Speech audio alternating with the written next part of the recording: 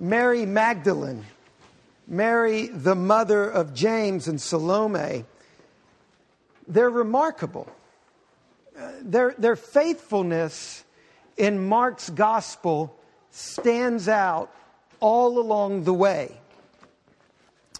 Jesus' 12 disciples, in contrast, from the beginning of Mark's gospel, they've steadily grown more and more fearful. They've fallen further and further from God's design. By the time we arrive at the crucifixion, the disciples, they deny Jesus, they abandon Jesus, and they betray him. They scatter. They run for the hills. But not the women. They stick with Jesus all the way to the cross in chapter 15, verse 40 of Mark's gospel. The men are conspicuously absent, but the women are there. And then in chapter 15, verse 47, when his body is laid in the tomb, the disciples are nowhere to be seen, but these women are there. And now in chapter 16, they return to the tomb. And why are they coming?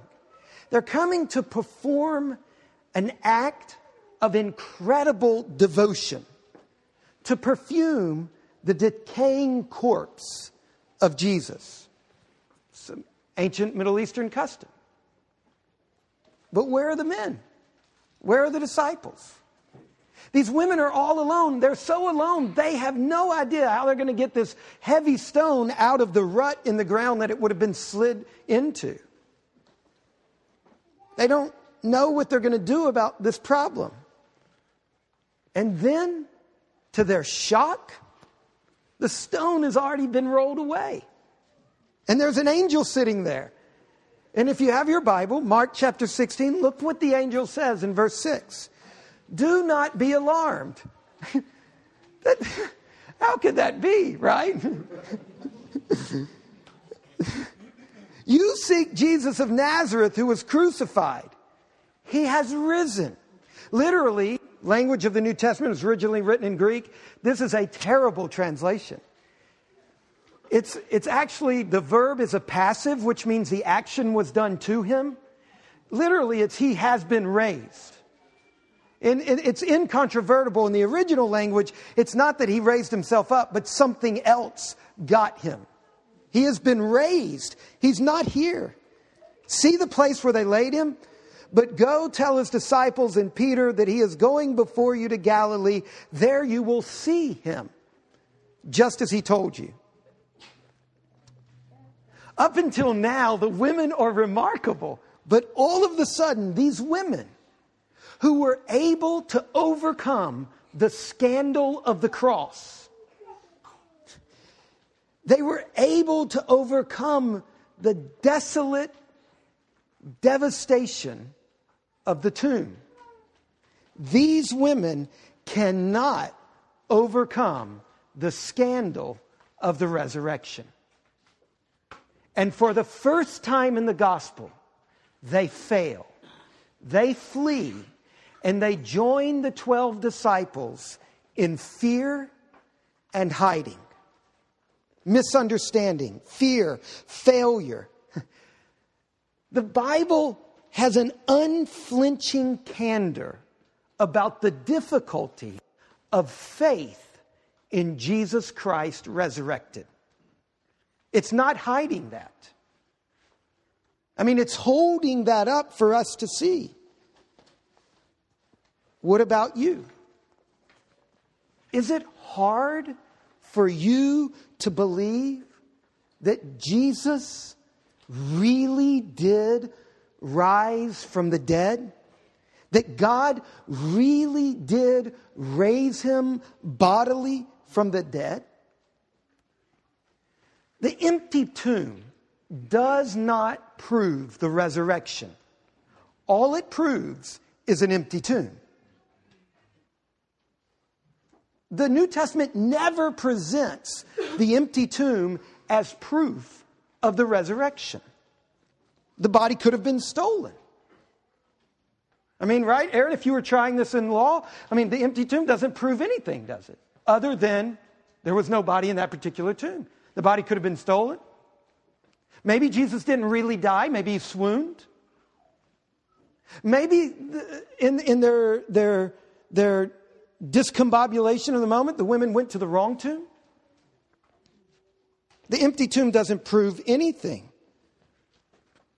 The question is, what happened to Jesus' body? The angel claims, the angel says that he has been risen from the dead. But do you believe that? It's hard for the women to believe, and they saw the empty tomb, and they saw the angel, and they heard the angel, and they still can't bring themselves to believe it. Now, if it was hard for them, surely it's hard for some of us. Jesus was killed. On the third day, God raised him from the dead. Even for these women who faithfully followed him for 3 years, they saw him do incredible things. They saw him perform astonishing feats of power, miracles.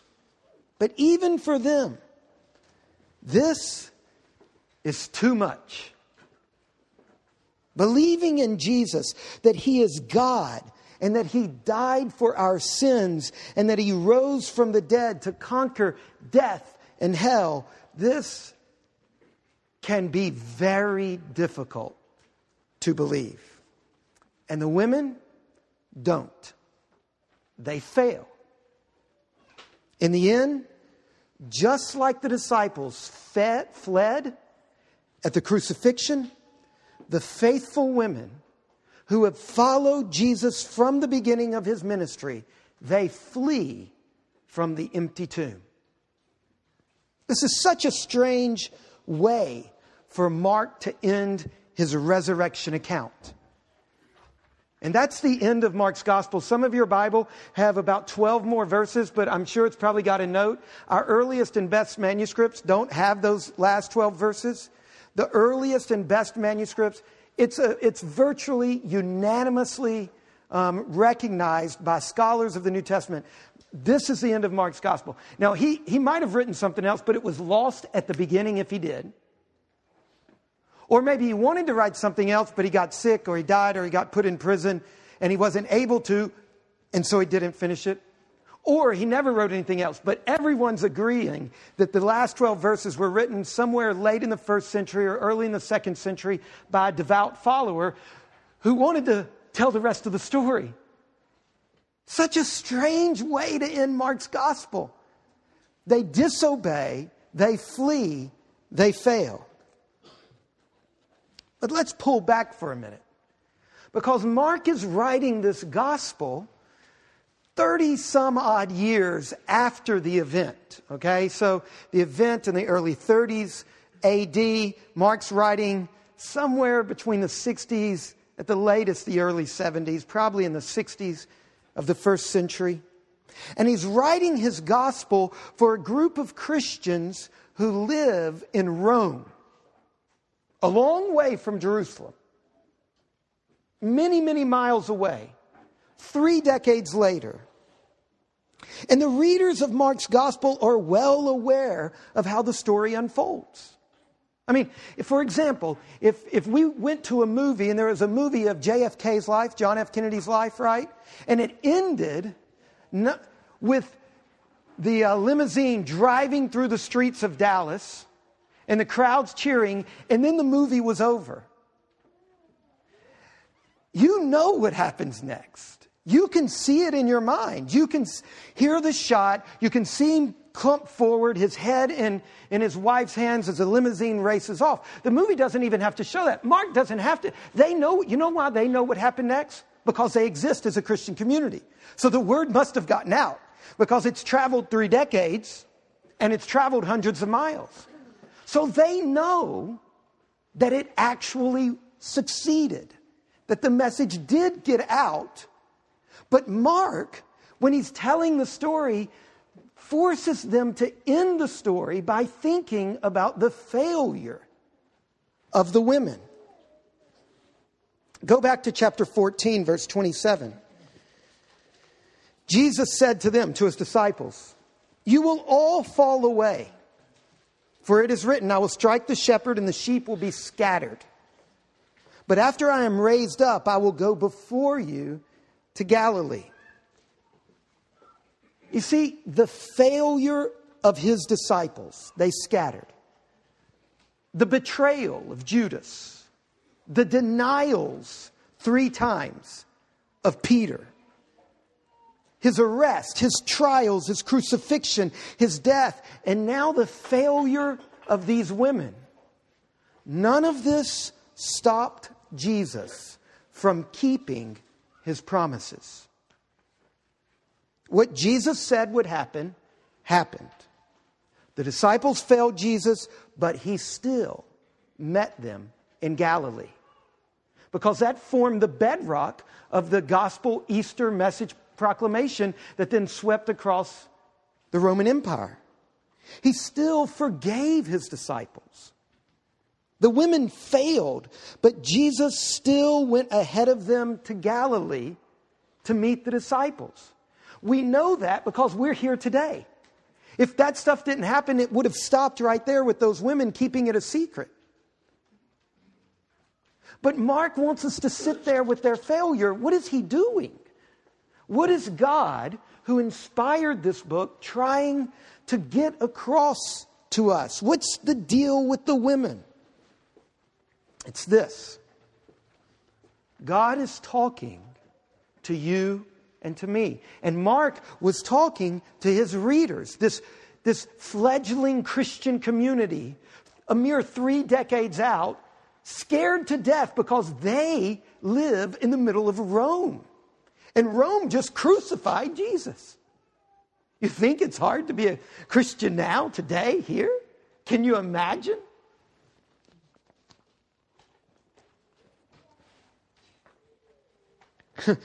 Mark is saying to his community, do you feel like the women? Are you scared stiff? Is belief hard for you? Do you struggle with faith? The good news is that what ultimately changes your relationship with God is the boundless goodness of God made visible in Jesus Christ. God saves sinful humans by his gift. It's his initiative. It's his free gift of grace made available to us through the death and resurrection of Jesus. Because in the end, all humans fail. This is all of us. Dirty, rotten scoundrels.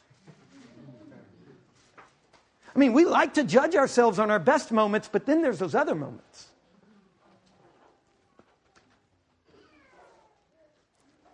Humans fail. But this is what Mark is saying. But God succeeds. God raised Jesus from the dead. The Father did not abandon the Son.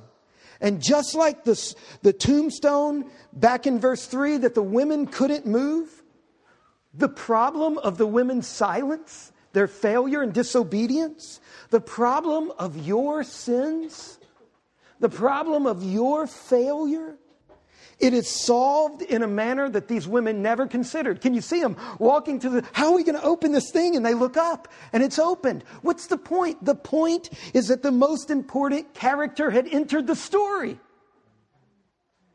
God has overcome the darkness and opened the grave. That's the point of the impossible to remove tombstone. It's the point of the failure of the women in verse 8. It's that salvation is not from ourselves.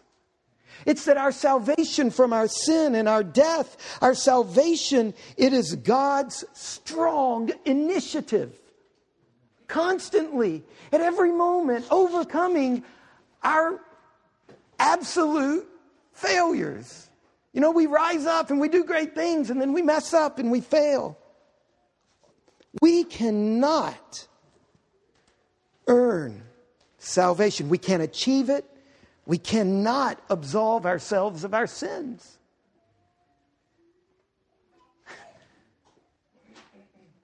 if you've ever done something really, really bad, then you can relate to me. There have been moments in my life where I had to tell somebody I was sorry for something, that saying the words "I'm sorry" diminished the gravity of what I did. And I struggled to even say I was sorry because it felt like such pittance for my mess up. We cannot absolve ourselves of our sins. We cannot overcome the gap in the relationship between us and our Creator. All of that is God's strong initiative. The good news of verse 8 is that it's not a question of how good you and I might be. It's not a question of how well we perform. You can't pull this one off.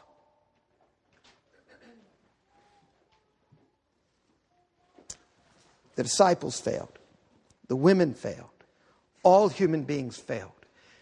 The point of Mark chapter 16, verse 8 is that God succeeds.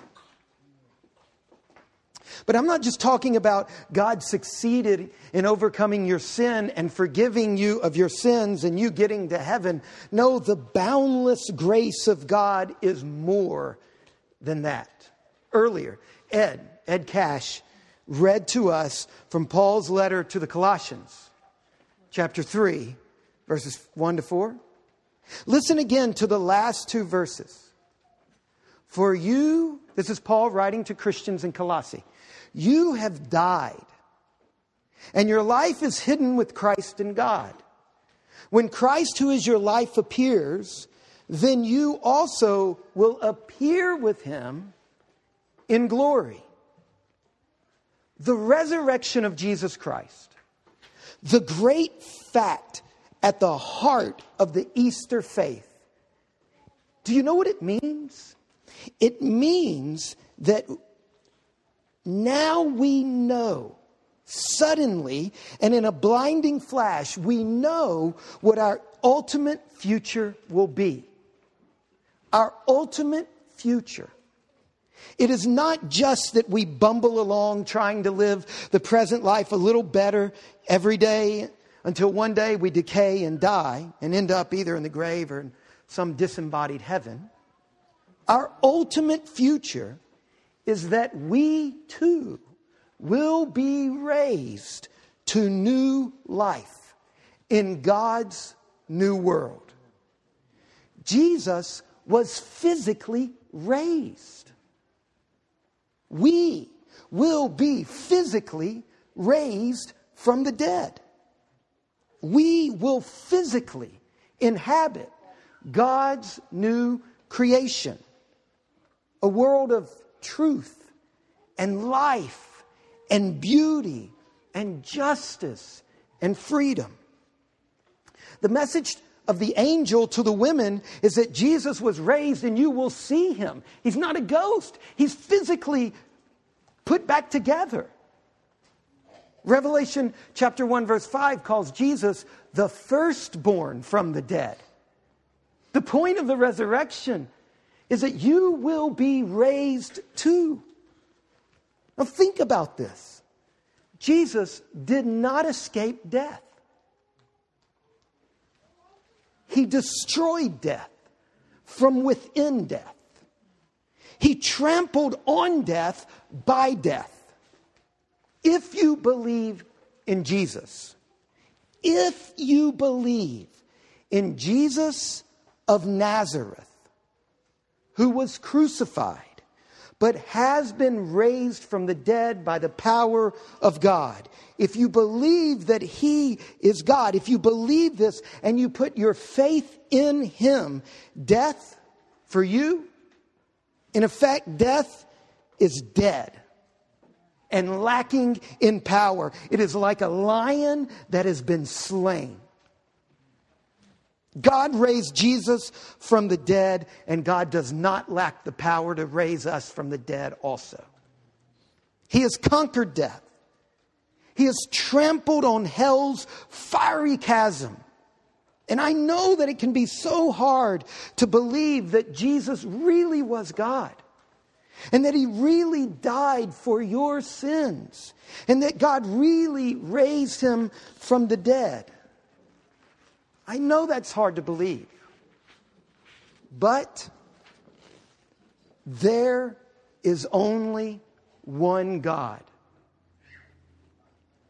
And he created all things. And if you confess with your mouth that Jesus is Lord, and believe in your heart that God raised him from the dead, you will be saved. There is no other way. This is the one and only way that the one and only God has provided. We started at the end of Mark's gospel with these women's failures. Let's end at the beginning. Listen to Mark chapter 16, verse 2. The beginning of the resurrection account, that is. Very early on the first day of the week, when the sun had risen, they went to the tomb. Now go back to the crucifixion. If you have your Bible, look at chapter 15, verse 33. This is while Jesus is hanging on the cross. And when the 6th hour had come, that's noon, according to their reckoning, there was darkness over the whole land until the 9th hour. Darkness enveloped the crucifixion. So when we get to chapter 16, verse 2, and it says very early on the first day of the week, when the sun had risen, they went to the tomb. Can you see them in your imagination walking while it's still dark? It gets light. And despite their devotion to Jesus, they do not know that the sun that is lighting their path is the sun of Jesus' resurrection. They're clueless. They don't know this. It has reversed the darkness of their sin, of the crucifixion. They don't even know it. Can you see them walking alone? They're not thinking of Jesus as the Savior of the world whom God has anointed. They're thinking of Jesus as a corpse that they need to anoint. But it's the first day of the week. It's the day when God created light in Genesis 1. It's the beginning of the new creation. The sun has risen. In the Old Testament, it's what the prophet Malachi spoke of when he said, there is coming a day when the Son of Righteousness will rise with healing in its wings. They didn't even know that sun had risen. It's what Moses, the lawgiver of Israel, said in the Old Testament when he declared, there is coming a day when a star shall come out of Jacob. And this day, this morning, is the moment that the mighty king of Israel, David, it's the moment he wrote of when he said, weeping may endure for the night, but joy comes with the morning. And then at the end of his life, it's what God was telling us through David. When David said that God will dawn upon us like the morning light. Can you see it dawning upon these women? God will dawn upon us like the morning light, like the sun shining forth on a cloudless morning. The sun has risen and the stone has been rolled away. Christ has been raised and these women still have a stone over the door of their heart. They're still blind. They're still in darkness. They are unable to see the glory of the open grave. What about you? Is your heart shut? Are your eyes closed? Are you unable to see the glory of the open grave? Please open the eyes of your heart. And in the light of faith, you will see that which through the deficiency of your faith now lies hidden in darkness. To behold the resurrection, the stone must be rolled away from our heart. The empty tomb doesn't prove it. In one instant, Jesus destroyed all record of our sins, and he seals us with the pledge of the resurrection.